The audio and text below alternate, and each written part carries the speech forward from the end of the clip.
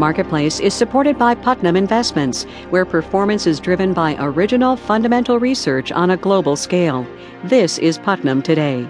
Produced in association with the University of Southern California. It's tempting to say that nothing matters in the markets except the close, where the major indices meet the bell every day. But if you do that on days like today, you miss the interesting parts, like what's happening with all the money that's not buying stocks. From American Public Media, this is Marketplace. Marketplace is supported by Elance, where businesses can connect with programmers, designers, marketers, and other independent professionals to get jobs done. You can build a team online at elance.com. And by the Batten Institute, advancing knowledge about entrepreneurship and innovation at the University of Virginia's Darden School of Business, www.batteninstitute.org. From the Frank Stanton Studios in Los Angeles, I'm Kai Ryssdal. Good to have you here on this Tuesday, everybody. It is the 25th of May. And if ever there was a day not to peek at the Dow Industrials at the opening bell, why, this was it. Wall Street followed the global lead this morning. Traders opened the day down 3% across the board and spent the next 7.5 hours trying to get back to even. They did get there, or close enough. But in the past couple of weeks, the three major indices have lost 10% or more than 1,000 points on the Dow Industrials. That is a lot of money not in stocks. Chris Lowe is the chief economist at FTN Financial. Chris, it's good to talk to you again. Good to be here.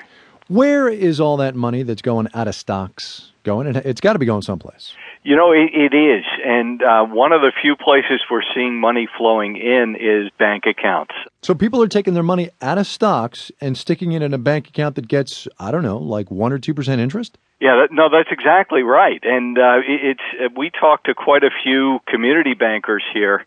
Their number one problem is that they're trying to find places to invest that money safely. And because of that, many of them aren't paying any interest at all. Key word there being safely. One of the big safe havens is U.S. Treasury bonds and bills. That's been getting all kinds of big inflows, yes? Yeah, no, that's right. And what happens is the more money that comes in, it bids up the price, which means the yield goes down. A month ago, a 10-year Treasury note paid 4%. Now it's paying just a little bit more than 3%. So the return has gone way down because of the investor interest. Play that out for me then, Chris. What does that falling rate on, say, the 10-year mean in a broader context? Well, hopefully it eventually will mean lower borrowing rates for U.S. businesses and even mortgages.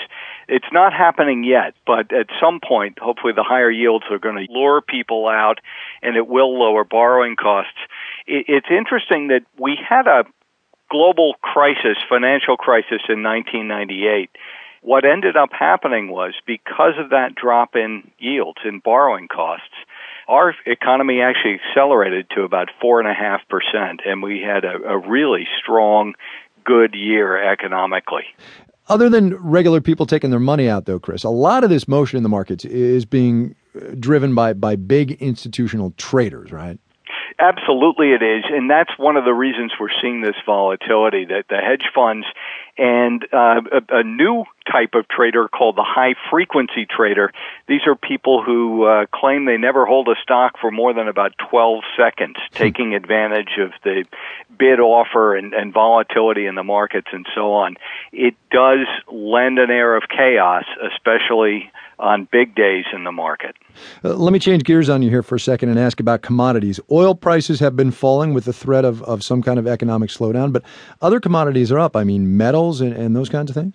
Well, metals especially, and gold is making a push today. We're awfully close to $1,200 an ounce again, and so the alternative, if you can't be in stocks and you can't be in bonds because it's not safe, is to go into gold.